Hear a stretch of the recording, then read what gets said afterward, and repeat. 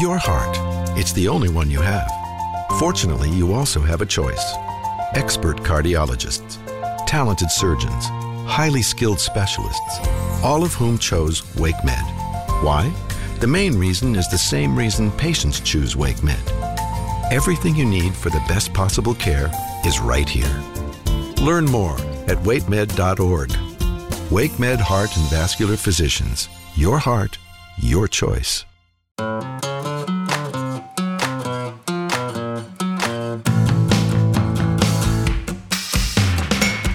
From Capital Broadcasting Company, this is WRAL Out and About. I am your host, Kathy Hanrahan. And this is a podcast about bringing people together across the triangle. And today I'm going to be chatting with someone who has done it all. I feel like he has been on TV. He's cooked on Bravo's Top Chef. He was a fan favorite there. He is now in Raleigh. He opened his restaurant High Horse less than a year ago in City Market. We're going to be chatting today with Katsui Tanabe. He's going to tell us a little bit about what's been going on with his restaurant since the coronavirus. And he's going to be talking more about what it's been like relocating to Raleigh in the past year. Take a listen to my interview with Katsui. So I'm here with Katsui. Can you tell me more about how the past few weeks have been for you? Look, at the beginning first of all, was scary. Then when we got the notice that we have to close and just do curbside, it turned into sad. That was the main mood. I think as a chef, we work in inspiration type of base, and once they remove away your inspiration, your happiness, I think literally the passion, the love, the fun of cooking goes out the door. So we're at that moment now. We try to do the curbside service, but our restaurant, it's a social experience. People come to our restaurant not to be fed. Food's only like 40% of the experience. The other 60%, it's the ambience, the music, the people that go there. Our business was not designed for like pick up food. So, after a week of, we gave it a try, and we put in the balance what was more important: our safety of our guests, or try to make some pennies on the dollar. And the answer was, let's just go back to our houses, be safe, and let's just ride this out the best way possible. When we spoke a couple of weeks ago, that was one of the things you were saying. You were weighing about staying open versus, safety. And was it a difficult decision? I know you had 3 employees left. Yeah, I had 3 employees left. It was difficult, because thank God I'm at a point in my life that I have savings and I can survive. But most of my managers, they're a paycheck away to be homeless. And, that was for me my biggest concern. Then when we find out there was a $600 extra money for unemployment, then, I felt a little more happy, if you will, about letting it go.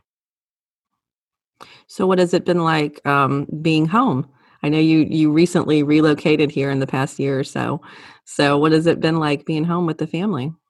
Well, we were talking about that the other day, my wife and I. And in LA, we were living, close to Beverly Hills in a very congested area on a 750 square apartment on a 7th floor. We would have gone crazy there. Here, at least we have 2 acres. We have a huge house. The kids could be running outside. My wife could be upstairs. I could be downstairs.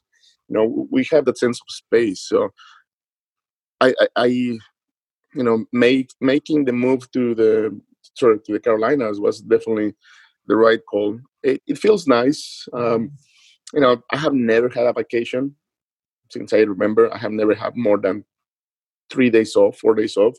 So it's been getting used to the slow lifestyle. Is this what being retired feels? You wake up and figure out what you're gonna cook for lunch and then for dinner, and then repeat all over again. It's gotta be overwhelming. Yeah. I mean, it's, you go a million miles an hour, especially in your profession. You go, and all of a sudden it's stop. Yeah, I've been keeping myself busy making some food videos of how to cook Mexican food based on the ingredients that I have in my pantry. So I've been posting those on my YouTube channel and my Instagram, and that has helped me to stay like focused and still be inspired of how to cook something. Yeah, I was wondering what you were doing. I figured you were still staying active with cooking and on social media because you're very active on social. So people can still keep in touch with you. They just got to watch YouTube. Yeah, and I got a barbecue, so I've been barbecuing every day, grilling, baking. Everybody's baking, so I've been baking, but the only difference I bake on a charcoal grill instead of in the oven. Um, I'm not gonna lie to you. It's the anxiety sets every night around 11, 12, and I usually go like till 3, 4 in the morning, just moving, can't sleep. Wake up at 9, 10. Then it's nice to have the time off. I just wish it was in a different situation, just like everybody else. I know. I feel like insomnia, it's like this coronavirus insomnia thing. I think a lot of, I mean, I have it too. It's like I wake up, it's like your mind's just racing. You can't settle. You feel anxious and you're up and you can't go back to sleep. You're wondering what's going to happen. You're worried about people you love. You're worried about your business. You're worried about a lot of things. And I don't know what the answer is to get back to sleep. But we're all, yeah, it's terrible. That's the biggest unknown, not having the answer, because no one has the answer. If we knew it was going to be 2, 3, 4 months, you manage. You were like, okay, well, we're going to make it happen for 4 months, for 6 months. But right now we're in a position that we just don't know. And then, like, how do we deal with this anxiety? And 90% of the people that I talk, we all are getting drunk every night, not to the point to be wasted, but like alcohol has been a cope mechanism for a lot of people in my industry, and I'm assuming in other industries as well.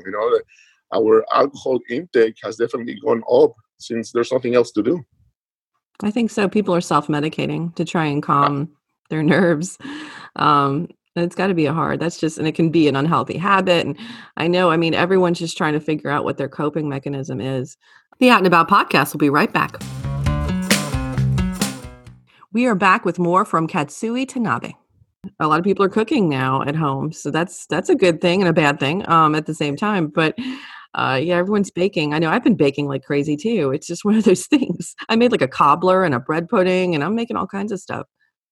Yeah, I brought a lot of the stuff that was gonna go bad in the restaurant, so now I have like 20 pounds of cream cheese, and then I guess I'm gonna be making cheesecakes for the next like 6 months. Thank God we have cooking, and I'm glad that cooking has always been my cope mechanism and what makes me happy, what makes me actually sometimes angry and sad. Cooking for me has given me pretty much every single mood swing you could ever have. But in this case, I think it's what's bringing people together in a virtual world. We all are cooking. We all are exchanging recipes. We're all like, hey, how do you make this? How do you make that? I have never got so many calls from other chefs or other friends to be like, hey, how do you make this? How do you make that? How do you make this? And the same way around, I always call my friends like, hey, how do you make that focaccia? How do you make, all that Italian food that I don't know how to make? And there's always something good coming out of a bad situation. Are people calling you asking about the cornbread? Are you getting a lot of requests to know how to make that cornbread? I have got so many of those ones, and I said I can give you any recipe except that one. I know, because that's the one. If I was going to like bug you about a recipe, I would be. Literally, that's the thing, man. I love your cornbread. I'd be sitting there like, man, I hope he makes that cornbread and sends it over to our house, man. If I was your neighbors, I'd be like, man, I hope he makes some cornbread. Yeah. I've been feeding the neighbors too. We got so much produce, so much stuff that I was like, hey, you guys want some like 5 pounds of garlic? And I'm like, yeah, we'll take the garlic. So it's interesting. But in LA, I live in the same apartment for the last 10 years. I think I met my neighbors once. Here in North Carolina, I have talked to my neighbors like every day for the last like 6 days. Obviously with like a big distance between each other, but It's definitely nicer to be here while this is happening than in LA for sure. I'm glad. Well, I'm glad you have space to move around too. You have a house that you can move around. You've got the kids that can go outside. I mean, that's the thing, getting outside even just for a little while, just to just run around or ride a bike or just do something. I mean, that's a huge thing. Um, not everybody I think knows your background. I want people to know while we've got you on the podcast, tell me more about what got you into cooking. You have a lot of influences in your life. Yeah, my mom's side, it's Mexican, traditional Mexican family, and on my dad's side, more of a traditional Japanese culture. So both flavors just merged when I was a kid. From soy sauce to miso to fish sauce, from chilies, tortillas, and beans. We never called it fusion; it was just called dinner. And I thought it was pretty normal to put soy sauce on your Mexican rice until I got older and I went to my friend's house and they're like, "Oh, can I have soy sauce?" I'm like, "For what? For my rice?" And they're like, "We don't put soy sauce." I was like, "Oh, okay. I guess I come from a different background." And that's what I have been cooking for the last 10 years. My restaurants they have a very strong Japanese base, the umami, the miso. That's my base, how I start cooking. And then I add the Mexican spices, chilies, and acid. So I don't like to call it a fusion. It's just a way to bring two cultures together. I don't think there's such a thing as an authentic Mexican or authentic Japanese, because everything from the last 4 centuries, it's all a mix and a fusion of food. So there's really no. I wouldn't like to say it's a fusion or it's an authentic restaurant. It's just the food that I crave. So how many times have you done Top Chef? 3 times. I did Top Chef Boston, Top Chef Mexico, and Top Chef Charleston. So what were your experiences on those shows? I know you're a fierce competitor and you want to cook well. What was some of your takeaways from doing those shows? I think the number one takeaway, it's definitely the friendship of other chefs.